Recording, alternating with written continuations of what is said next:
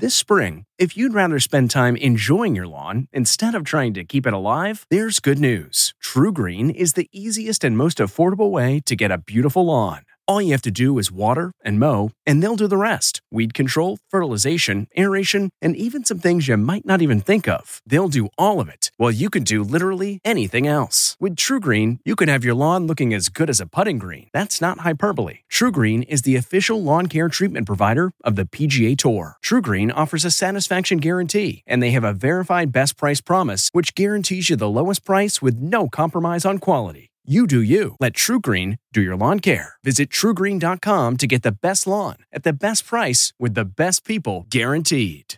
This episode is brought in part to you by Audible, your go-to destination for thrilling audio entertainment. Whether you're looking for a hair-raising experience to enjoy while you're on the move or eager to dive into sinister and shocking tales, Audible has an exclusive collection of thrillers from best-selling authors that will keep you on the edge of your seat. Like James Patterson's first audio-only thriller, The Coldest Case.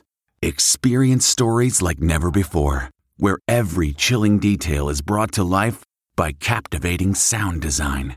Plus, as an Audible member, choose one title a month to make yours forever. And now, new members can try Audible free for 30 days. Just visit audible.com/WonderyPod or text WonderyPod to 500-500. That's audible.com/WonderyPod or text WonderyPod to 500-500. I'm John Dickerson. This week on Face the Nation. As the fall presidential campaign season kicks off, the country faces unprecedented challenges, and the candidates work to convince, distract, and excite voters. So I'm putting myself on the line, but I know what's going to happen. The numbers are going to be great. President Trump ended the week promising better days, claiming the economy is on the mend, and once again, the coronavirus is losing steam. We're rounding the corner. We're rounding the corner on the virus. Joe Biden countered with a dose of reality. You can't have an economic comeback when almost 1,000 Americans die each day from COVID. Both men traveled to Kenosha, Wisconsin, where a police officer shot Jacob Blake 7 times in the back, spurring racial protests and violence that have devastated the city and left 2 dead. 3 issues set to define the race for president and the next presidency. We'll get the latest on them all from our guest this week, former FDA Commissioner Scott Gottlieb and economist Mohamed El-Erian. We'll also be joined by 60 and 6 correspondent Wesley Lowery, who just returned from Kenosha. It was a totally fake story. President Trump battled a 4th crisis this week after the Atlantic magazine reported he denigrated American troops who died in war, calling them suckers and losers. Many of the allegations were confirmed by other media organizations, including Fox News. We'll take a look at how all of this affects the political landscape and where the presidential race stands with our CBS News Battleground Tracker. Anybody that is really a successful leader, I think, has failed in life. Plus, as America holds a job interview for the next president, our conversation with investor and philanthropist David Rubenstein on what it takes to be a great leader. It's all ahead on Face the Nation.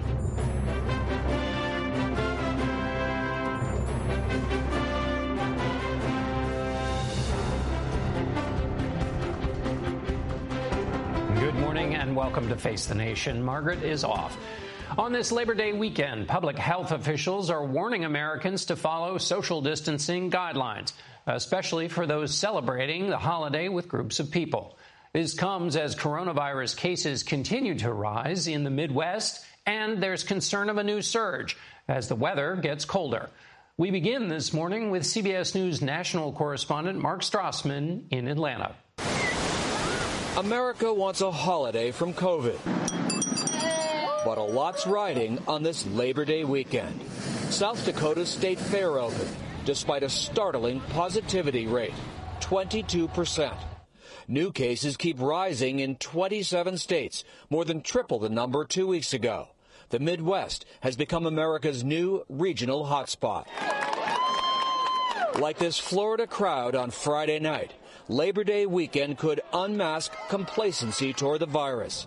Some governors are worried sick. Picnics, backyard barbecues, gatherings.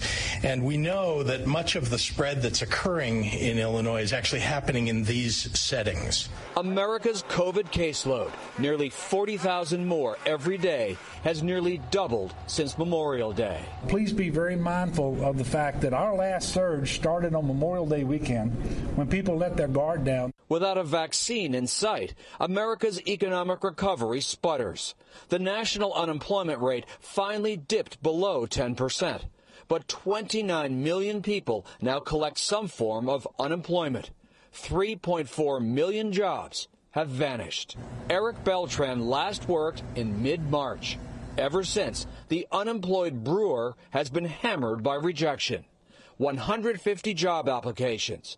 No luck. It almost feels like a suffocating amount of gravity, just slowly pushing harder and harder on you. Finally, school starts on Tuesday in 30 states. Almost all learning will be virtual in cities like Chicago, Houston, Baltimore, and Detroit. New York City schools delayed their start until September 21st. America's largest school system will offer partial in-person learning to 1.1 million students. This is uncharted territory for everyone. Richard Carranza, chancellor of New York City schools, says nimbleness is key. One super spreader could undo months of planning. What are you going to do then? We hit that red line, then we go all remote until we're able to suppress it back down. Carranza's been studying lessons learned by other school systems like Georgia's, which opened more than a month ago. COVID outbreaks forced some schools to shut down and return to all virtual teaching. But first, like school officials everywhere, he's hoping Labor Day weekend won't compound the challenge of keeping people healthy. John? Mark Strassman, thank you. The total number of COVID-19 cases worldwide stands at 26.9 million. And the World Health Organization now says it does not expect there to be widespread vaccinations until the middle of 2021. CBS News senior foreign correspondent Elizabeth Palmer reports from London. At the moment, about 300,000 new cases of COVID are being confirmed every day in this world, transformed by masks, social distancing, and, of course, some protests. Human rights matter! In Australia, several hundred young, mostly male protesters tussled with police over the local lockdown and curfew. But the government didn't budge. It is not safe, it is not smart, it is not lawful. In fact, it is absolutely selfish. Melbourne, hit by a second wave of COVID, will remain in lockdown until the end of the month.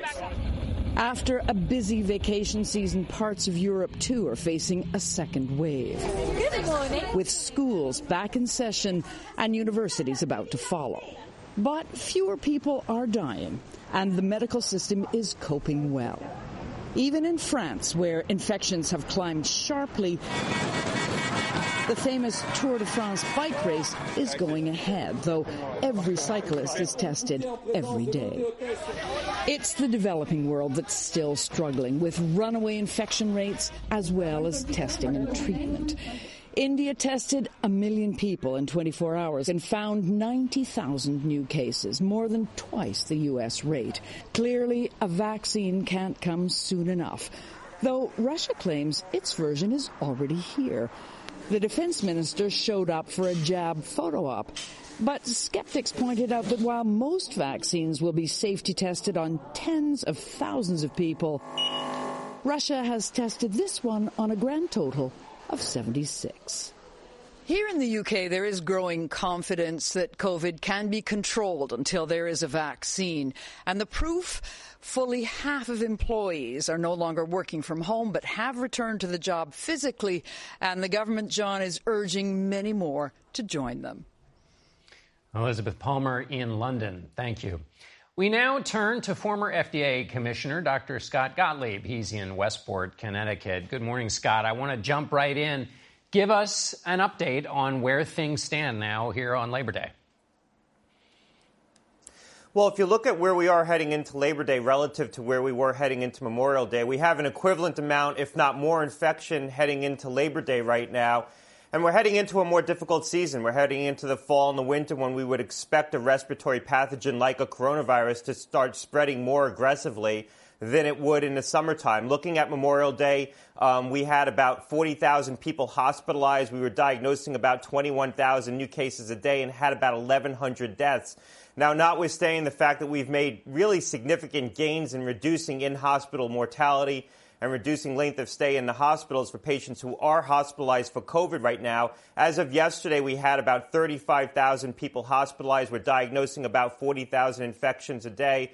And on a 7-day moving average, we have about 850 tragic deaths a day. So that's a lot of infection to be taking into a season when we know a respiratory pathogen is going to want to spread more aggressively. And the other backdrop here is that people are exhausted. People have been social distancing and wearing masks and staying home for a long period of time right now. Small businesses are hurting. So I think that people's willingness to comply with the simple things that we know can reduce spread is going to start to fray as we head into the fall and the winter. And that's another challenge, trying to keep up our vigilance at a time when we know that this can spread more aggressively. So, Dr. Gottlieb, just to remind us all why the fall and winter are considered worse than the summer, why is it that we wanted to be in a better position going into the fall than, say, some other season?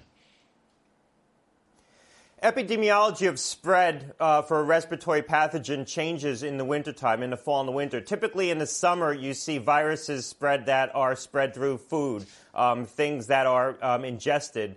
In the wintertime, you see respiratory pathogens spread more aggressively, in part because people are indoors more. They're in congregate settings where respiratory pathogens can spread more efficiently, in part because there is some impact of the cold weather on your ability to protect your upper airway from respiratory pathogens. But we know that the epidemiology of spread changes, and that's when you see these respiratory pathogens like coronavirus or respiratory syncytial virus or flu.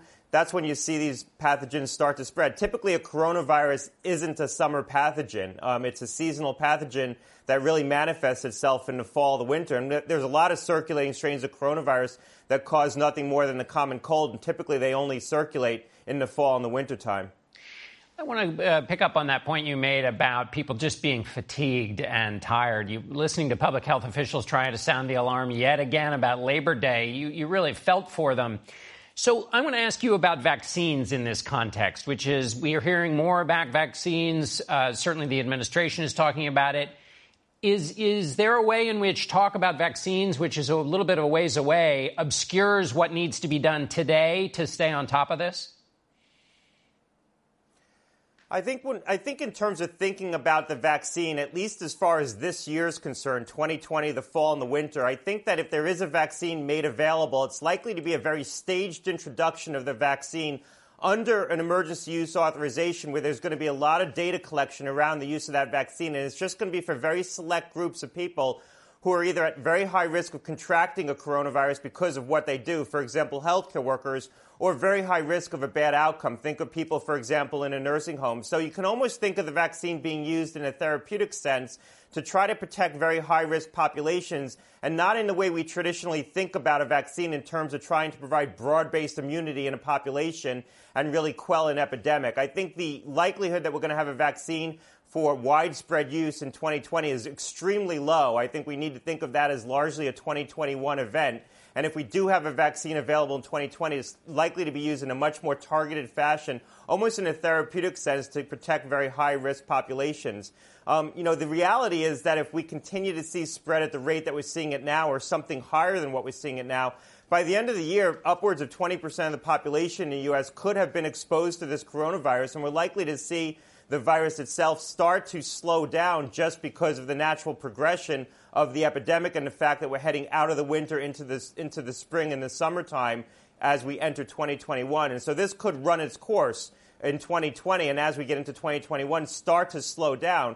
I think the tragic consequence of that is that there's going to be a lot of death and disease along the way. But I think by the end of this year, we're likely to be through at least the most acute phase of this epidemic, in part because it's going to end up infecting a lot more people between now and then. So it sounds like what you're saying is that all of the things everybody's heard 100 times about masks and social distancing and not gathering in large groups, everybody has to stay vigilant because a vaccine isn't coming racing to the rescue. If a vaccine does get this emergency use authorization, people are worried about politics. The CDC this week told states to be ready by the 1st of November. Help people understand how much politics could get in the way of speeding up the vaccine distribution. Well, I don't think politics should get in the way at all, and I don't think it will. There is a very rigorous process around the development and approval of a vaccine, and I'm on the board of Pfizer, which is one of the companies developing a vaccine, which is pretty far along. First is a data safety monitoring board overseeing that trial, and the data doesn't get unmasked to the drug developer and to the FDA until the data safety monitoring board is comfortable with the conduct of the trial in terms of letting it continue. Then the company needs to file that data with the agency and ask for permission either for an authorization or approval. And then you have a very rigorous process inside the FDA, and I led that institution and worked there in 3 different iterations during both the Bush administration and the Trump administration. And I have absolute confidence in the scientific staff that's going to review this application. It's a very rigorous process. There's multiple layers of review among people who are expert in these areas. And so I don't think those people are going to be pushed around to make a decision that they're not absolutely confident in. In terms of the distribution of the vaccine, the government has said that they're going to take over the distribution of the vaccine. I think at least initially the distribution is likely to be very limited because if there is a sort of authorization or an approval of the vaccine sometime this fall or winter, again, it's likely to be very targeted populations of people where it will be relatively easy to distribute to sites where those individuals can get access to the vaccine. So, for example, if you think of distributing the vaccine to nursing homes, well, we know where the nursing homes are. We know who's there. The federal government and the state governments oversee those institutions and regulate them. So that should be a relatively straightforward exercise. Same with trying to vaccinate doctors, frontline healthcare workers. In 2009, we vaccinated frontline healthcare workers first, and we were able to do that very efficiently with the swine flu. All right, Dr. Scott Gottlieb, as always, we really, really appreciate it. Thanks so much.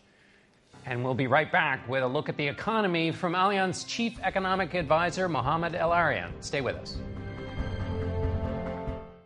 This podcast is supported by FedEx. FedEx offers fast delivery, more visibility, simple returns, and weekend home delivery to 98% of the U.S. population on Saturday and 50% on Sunday. With FedEx, you get picture proof of delivery, ensuring you always know where your package is. Returns are simple with packageless and paperless returns. Plus, FedEx Ground is also faster to more locations than UPS Ground. See the FedEx service guide for delivery information. So, what are you waiting for? See what FedEx can do for your business. Absolutely, positively FedEx. We go now to Mohamed El-Erian, Chief Economic Advisor for the financial services company Allianz. He joins us from his home in Laguna Beach, California. Good morning. Good morning. So let's start with the unemployment rate. On Friday, we learned in August it dropped to 8.4%. Mohamed, what's your sense of where the economy sits right now? So if you look just at the numbers we got on Friday, you would be optimistic. We got really sharp reduction in the unemployment rate. We created 1.4 million new jobs. More people came into labor force. But if you pull back, John, things get a little bit less good. Why? One is the rate of improvement is declining.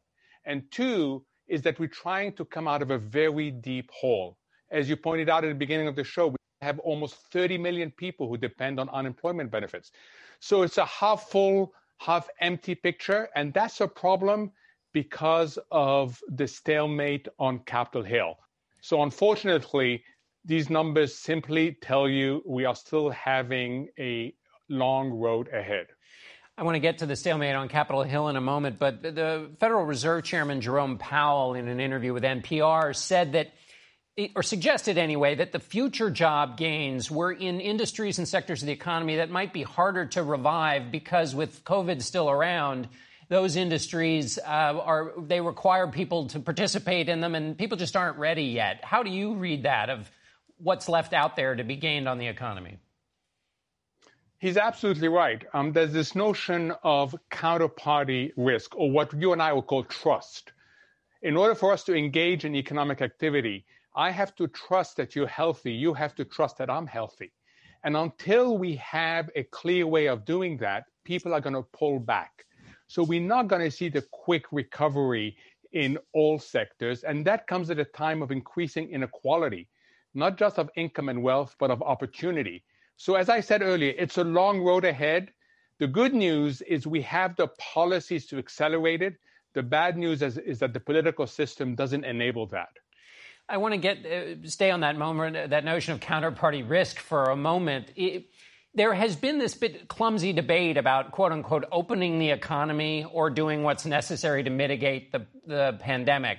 What I hear you saying is as long as people are making risk assessments about their own health, they're not going to engage in the kind of economic activity that gets America back to where it was economically before this hit.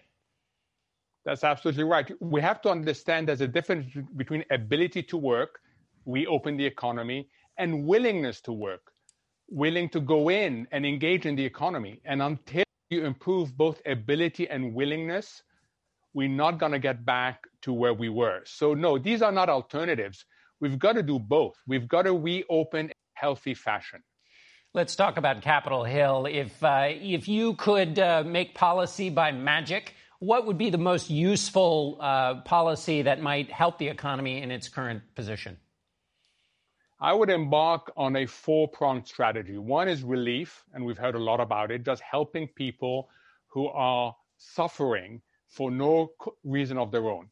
Two is living better with COVID, what we just talked about. Three is countering what are long-term pressures on growth. We are seeing much more industrial concentration. We're seeing much more deglobalization. And finally, reducing household economic insecurity.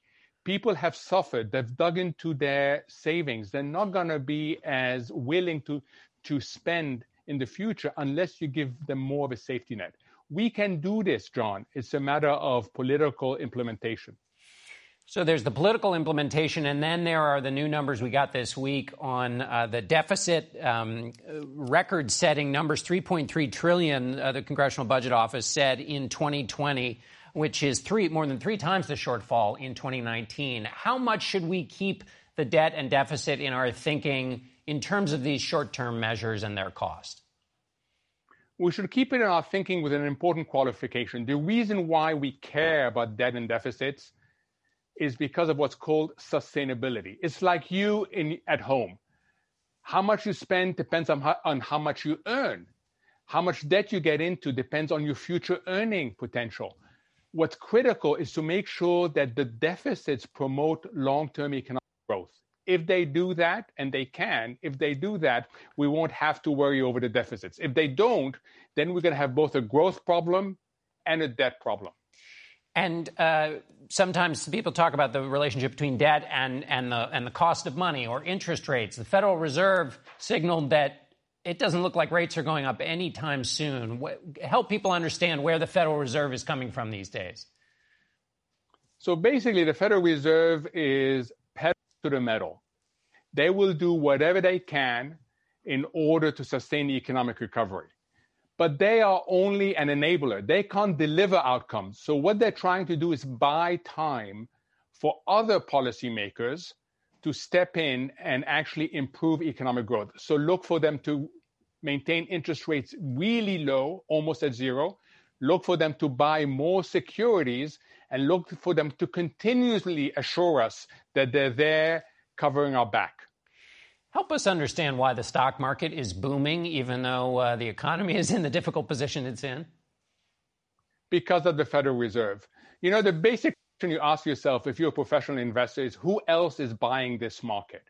And if you believe that the Federal Reserve, with a printing press in the basement, and it's not a commercially oriented entity, it's not price sensitive. If you believe that they're going to continue to support you, you buy ahead of them.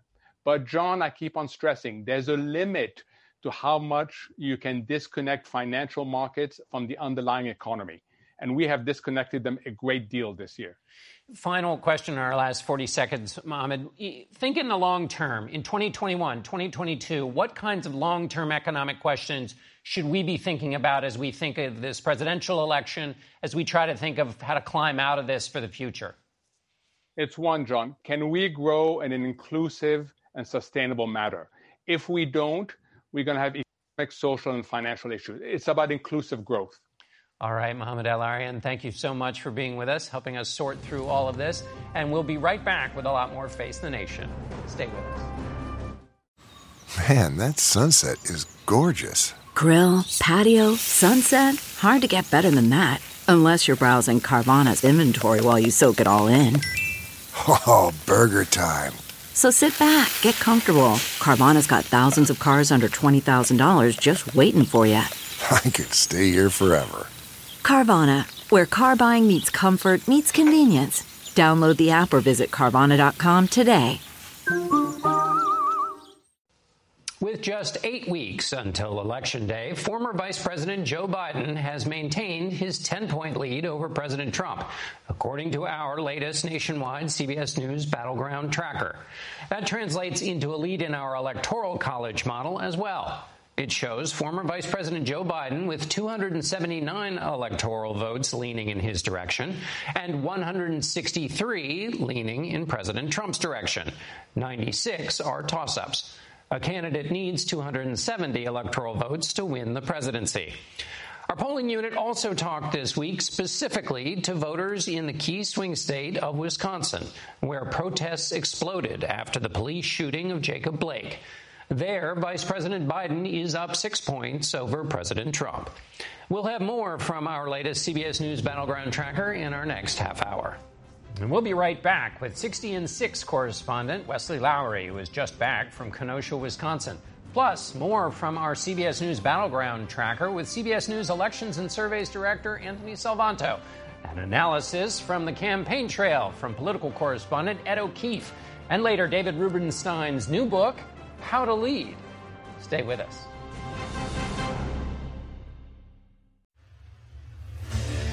What makes a life a good one? Is it the adventure you have? Or the friends you find along the way? Maybe it's pursuing your passion while striving to protect, defend, and save what you believe in every single day.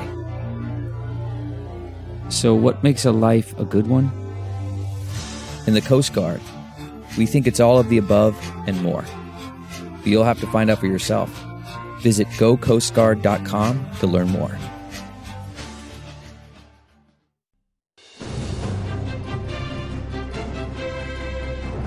Welcome back to Face the Nation. Overnight, there were tense confrontations between demonstrators and police in Rochester, New York, and in Portland, Oregon. They're the latest in a series of protests, some of which have turned violent this summer since the killing of George Floyd in Minneapolis. Joining us now is Wesley Lowery, correspondent for 60 and 6. Wesley just returned from Kenosha, Wisconsin, where he was covering the shooting of Jacob Blake. Wes, it's good to have you with us. Thanks for having me. So we have heard a lot about Kenosha. It's in the middle of this presidential campaign. You were there. What's happening there? What's the scene? Certainly. I just got back earlier this week from Kenosha and spent some time on the ground there. And look, it's not unlike a lot of the other cities in the last few years and certainly the last few months where we've seen unrest on the ground, right? Initially, there is kind of an organic anger that turns sometimes into violence. We saw this in Kenosha, some buildings burnt down. Then you have a rush of people who come in. And in this case, that was both folks who wanted to commit violence as well as these kind of vigilante groups. We had this shooting involved Kyle Rittenhouse.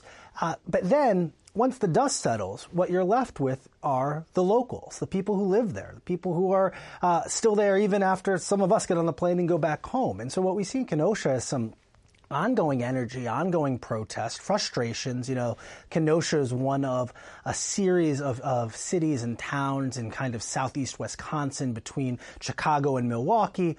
Old factory towns, used to be auto manufacturers, places that in a lot of ways, industry left behind. And so you do see, even though this is a primarily white stretch of the country, minority populations there that are impoverished, that feel like they're dealing with discrepancies. And so there is some tension and racial tension beneath the surface there in Kenosha. And so even as some of the cameras leave and our attention turns to the next story, this energy from the protest and this fallout from Jacob Blake's shooting, I think is going to remain kind of at the fore, at least in Kenosha locally. And compare it for us, Wes, if you would, to what you saw in Minneapolis after George Floyd, which is to say, does that energy you describe manifest itself in reform, in new laws, in pushing for that, or is it different?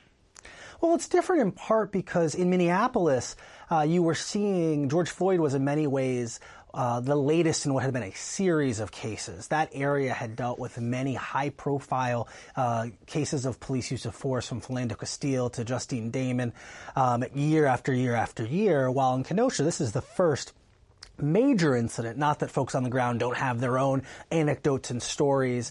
And so I note that because, one, you see in Kenosha a kind of protest and organizing that's more in its infancy versus Minneapolis, where it was very mature and developed. But second, in Minneapolis, the demonstrators, the organizers, this energy had time to influence the local politics. There were members of the council locally who had themselves been demonstrators and protest.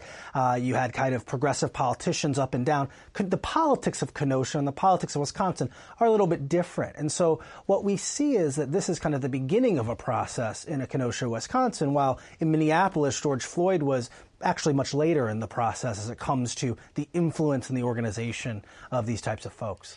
I want to ask you, Wes, about some of your great reporting that's in your 60 and 6 piece, which is you talked to the person who took the footage of Jacob Blake. What did you hear in that conversation? Of course, Rayshawn White. He was the first person I wanted to talk to when I got to the ground, having covered a lot of these police cases in the past. I'm always interested in the people who are thrust into the story. Rayshawn White's this 22-year-old. He lives across the street. He hears a commotion outside, and look, we're all nosy neighbors. He sticks his head out the window, ends up capturing this video that changes the city he lives in, and one might argue changes the nation.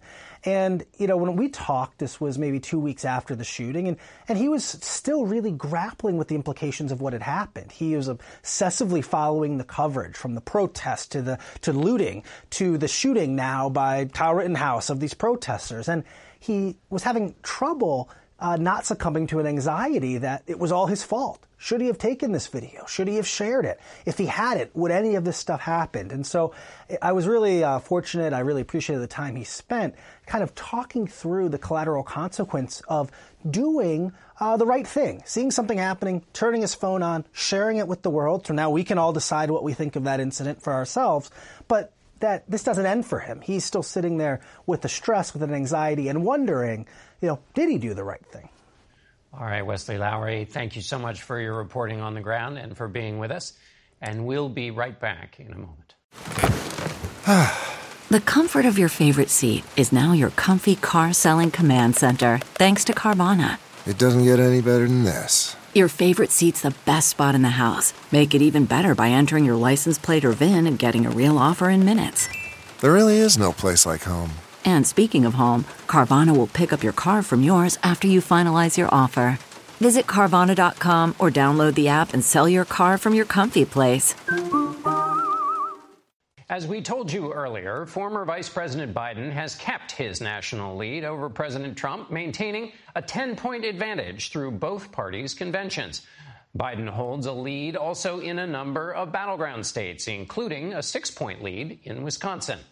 For the state of the race, we turn to CBS News Elections and Surveys Director Anthony Salvanto. He's in Westchester County, New York. Anthony, good morning. Good morning, John. How are you? I'm well. It's always good to see you. Let's start with my favorite question at the beginning of every one of these surveys, which is, what is the story of this race right now? It is very much about the president. Voters tell us that they are evaluating this race based on what they have seen over the last 4 years, even more so than what they think might happen in the next 4, and even more than what they think Joe Biden might do if elected. Now, maybe that's not unusual for an incumbent president, but we also tested that directly, and that evaluation on the president, for good or for bad, is the thing that really stands out.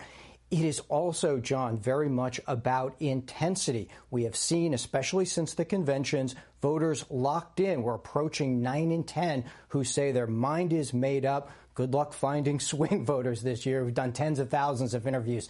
I can assure you they are rare. But that intensity is why you will hear over the next weeks both campaigns talking about motivation, talking about turnout, because it really is about that intensity, John. But it's important, that point about referendum, because the president in his convention tried to turn this race into a choice. And when you're a president with a low approval rating, a referendum is not good for you. Indeed. In fact, even half of Joe Biden's voters say that this is for them about the president. And so, yes, that despite the fact that the campaign has tried to shift this to make it about what Joe Biden will do and being more prospective in that approach, so far not moving that needle, John. Is COVID-19 still weighing the president down? It is. It's done a couple of things. One is we talk about how you evaluate the president. Well, his argument, which we've tested, is does he get credit for stemming what could have been a worse set of fatalities, a worse outbreak? And on balance, voters are telling us no. They think the administration could have done more. They think that things could have been better had there been more planning. And the other political outcome of that, John, is that sentiment has put in play a number of states across the country, particularly the states where the outbreak has hit hard, particularly many in the Sun Belt. That has moved those states into toss-up or lean categories as well. So it's really had the effect of expanding the map too, John. Anthony, we've seen the president try to shift what this conversation is about in this election. He wants it to be not about COVID-19, but about violence in the cities. What do your numbers tell you about that strategy? Okay, so we asked about the protest and each candidate, how they're speaking to it, how they're handling it. Biden comes out better on that measure, and particularly we asked if each candidate seemed to be trying to calm the situation or maybe encourage even more tension. Well, the president, on balance, is seen as encouraging more tension, more fighting. Joe Biden's seen by more as trying to calm the situation. So that nets out towards Joe Biden, or at least not moving the needle in any negative way with regard to Biden. The other point on this, John, is the argument the president seems to be making is that voters might be worried if political violence extends into the suburbs. Well, we talk to people in the suburbs and they tell us they're not concerned that there might be violence in their neighborhood. So that doesn't seem to be resonating. You know, I think at a broader point, a lot of folks compare this era in this respect maybe to what we saw in the late 60s and early 70s as far as protests are concerned. We should state for context, the country is different than it was then. The electorate is more diverse today. The suburbs have more diversity today, and racial attitudes have shifted. We've seen that certainly in the polling over the last few months. So that could be one reason why that attempt hasn't found a lot of resonance. All right, Anthony, thanks as always for giving us the rundown there. And we're now going to turn to the man who has been out on the campaign trail, seeing all of this with his eyes, CBS News political correspondent Ed O'Keefe. Ed, I want to start with, we're going to get to some of those numbers Anthony talked about, but I want to start with this piece in The Atlantic by Jeffrey Goldberg, which recounts a number of instances in which the president had disparaging things to say about those who had fought in the military and died. There have been a lot of explosive things that have happened in this presidency. Do you think this matters at all in the campaign, or is it just another flashpoint?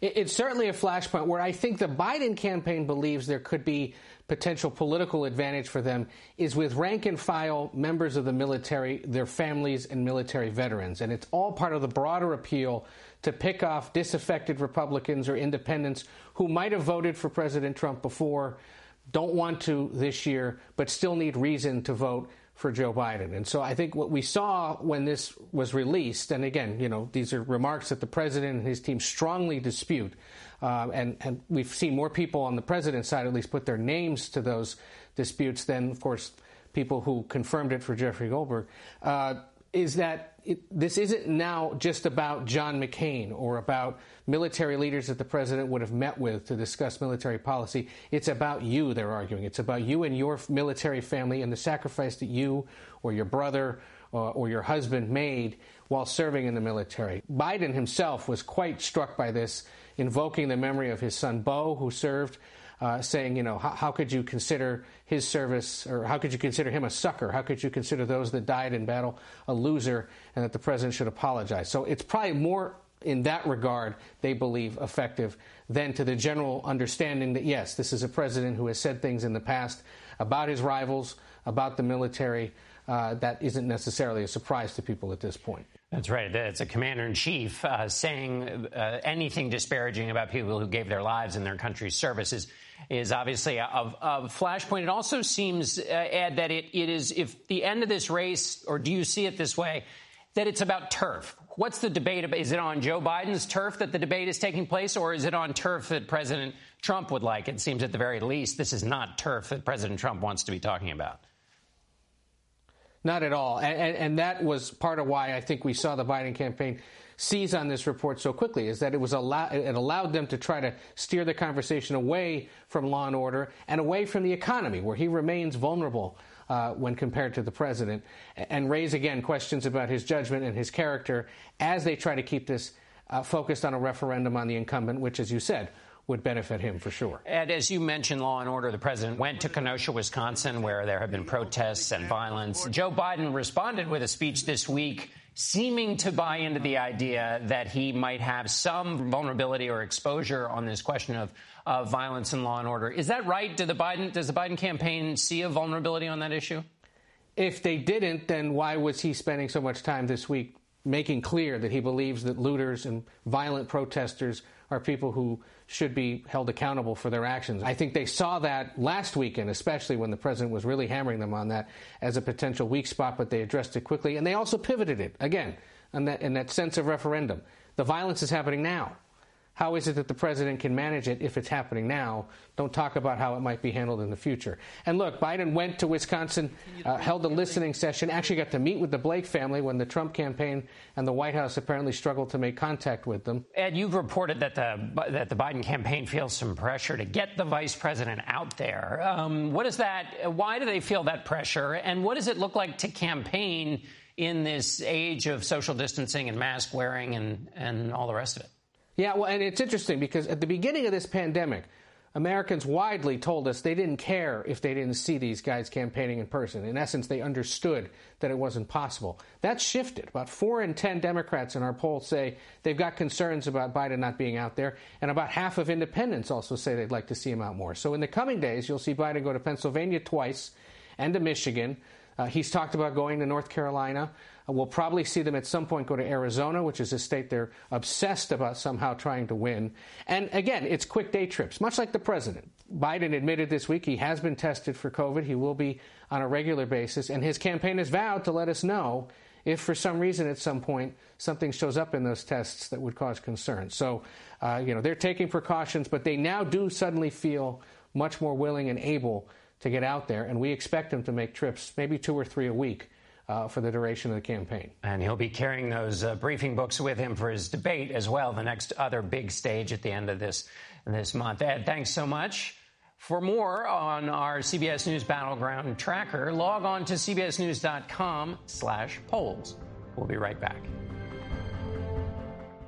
CarMax is putting peace of mind back in car shopping by putting you in the driver's seat to find a ride that's right for you. Because at CarMax, we believe you shouldn't just settle for a car. You should love your car. That's why every car we sell is CarMax certified quality, so you can be sure with upfront pricing that's the same for every customer. So don't settle. Find love at first drive and start shopping now at CarMax.com.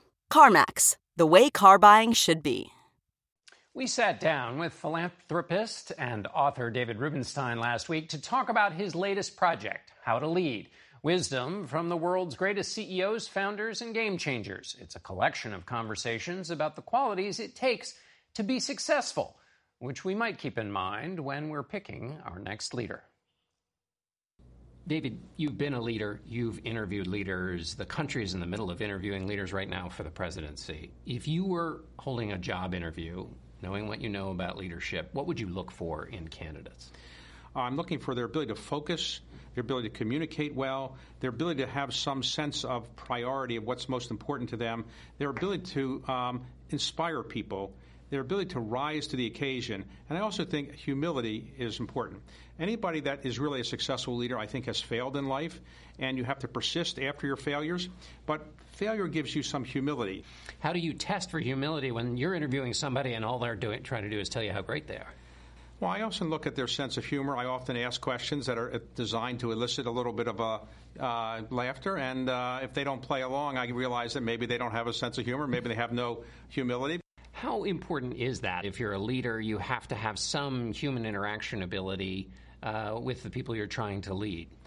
The ability to lead really gets down to the ability to persuade. There are three ways you persuade people. Orally, you can write well, or you lead by example. George Washington in Valley Forge in 1777, he could have stayed at the Four Seasons down the corner, but he didn't. He stayed with his troops. He led by example. You want people that actually want to lead for the right reason.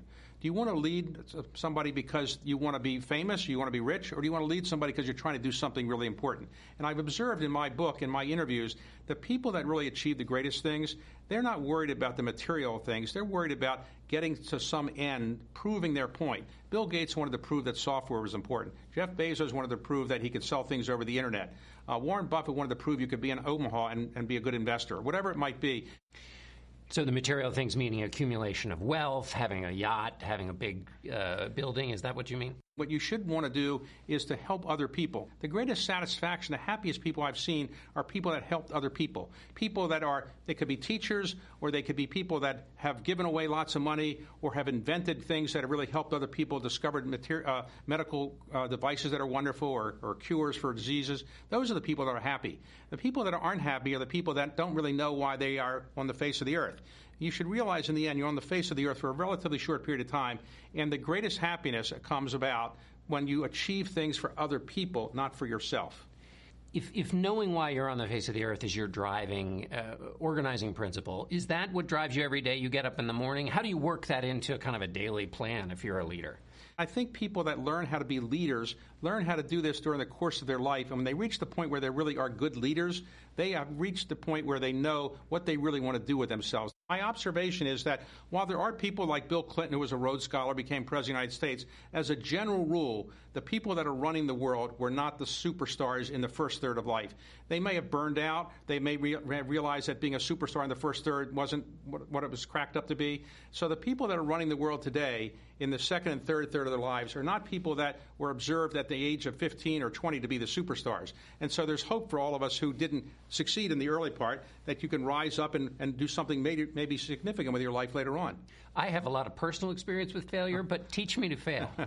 Well, the truth is, with failure, you have to observe what you did wrong and why it didn't work out. And if you say, you know what, this isn't good, I'm not really talented, I'm going to just go back and sit at my office or sit at my house and not do anything, then you won't be a leader. But if you say, I learned something from this, I know how to overcome this, I can do this better in the future. You said humility comes from having failed and learning to overcome them. So in that sense, it's kind of a byproduct. How does humility help if you're a leader prospectively? Well, if you're trying to become a leader, I think you have to get other people to follow you. In other words, you can't say, I'm going to be a leader, and nobody follows you. You have to have people follow you. How do you get people to follow you? Well, you have to give them certain sense that you have a way of going somewhere, that you're going to take them on a vision and on a voyage that's going to be useful for them as well as for you. And to do that, I think you have to be simpatica with them. You have to say, look, this is good for both of us. It's not just good for me because I'll be more famous. You have to say, we're going to do this together. And that's how you really make people follow you. Relentlessness. How important is that? I think it's indispensable. So relentlessness, another word that's often used that way, is resilience. You have to be resilient, and you have to take the punching you're going to get in life and come back. So when we were growing up, we all had these like the little punching bags. You punch it and it comes right back at you. But that's what you have to do. People are going to punch you all the time. You have to come back. And it's like when you're a little kid. You know, people who are bullies, they'll punch you and you have to come back to them. And in the end, in the adult bullying kind of thing, it's the same kind of thing. People will say, he's a terrible person, he's incompetent, he's not smart, it's a terrible idea. Well, if you take this personally and you go home and call your mother and say, look, people think I'm terrible, you're not probably going to be a great leader. What you have to do is be resilient about it and come back. And remember, nobody can be liked 100% by everybody. There's always going to be people that don't like you. And so if you can't stand the heat, as they say, you've got to get out of the kitchen. How is presidential leadership different than in other sectors? There are three ways you can persuade people, that a president can, but other people can as well. You learn how to write well.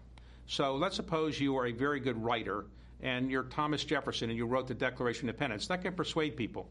Or you're a very good orator. You're John Kennedy, and you give the inaugural address in 1961. But leading by example is the most effective way to do it, I think. And I think many presidents who have been successful have led by example, and I think Abraham Lincoln is a good example. He showed people his humility, that he was going to bring his team of rivals in with him, that he didn't brag about what he was doing, and that he recognized he had lots of failings. He was the kind of person who, led by example. When people were in his presence, they would realize they were in the presence of a great man. Is it important for presidents to take responsibility as fulfilling that example function that you talked about? Well, as a general rule of thumb, I think it's a good idea for anybody to take responsibility, because if you say, in any case, well, it wasn't my fault, or I didn't do anything to deserve that bad thing happening, again, people hear you and they say, well, who was responsible? You were in charge. And I don't mean a president of the United States, but any position. Mm-hmm. You should take responsibility and say, I'm sorry, I made a mistake. People will admire you more if you say you take responsibility. David Rubenstein, the book is How to Lead. Thank you so much. My pleasure. Thank you very much. That's it for us today. Thank you for watching. Margaret Brennan will be back next week for Face the Nation. I'm John Dickerson.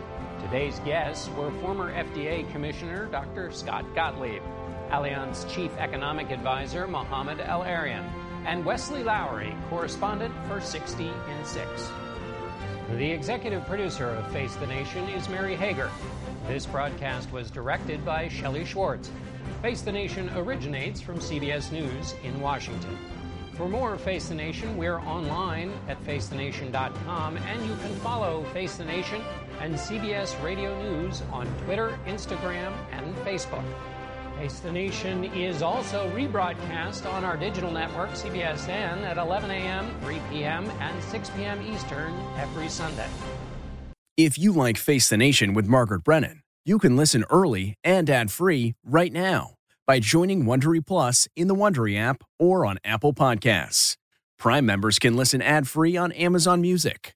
Before you go, tell us about yourself by filling out a short survey at Wondery.com/survey. Hi, this is Jill Schlesinger, CBS News business analyst, certified financial planner, and host of the Money Watch podcast. This is the show where your money is not scary. It is a show that's all about you.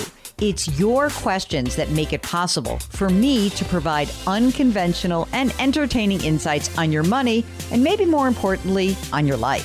Follow Money Watch wherever you get your podcasts. You can listen ad-free on the Amazon Music or Wondery app. Catch every episode of 60 Minutes, America's most watched news magazine show, as a podcast. Hear in-depth investigations across politics, news, and entertainment on your schedule. Listen to 60 Minutes ad-free on Wondery Plus.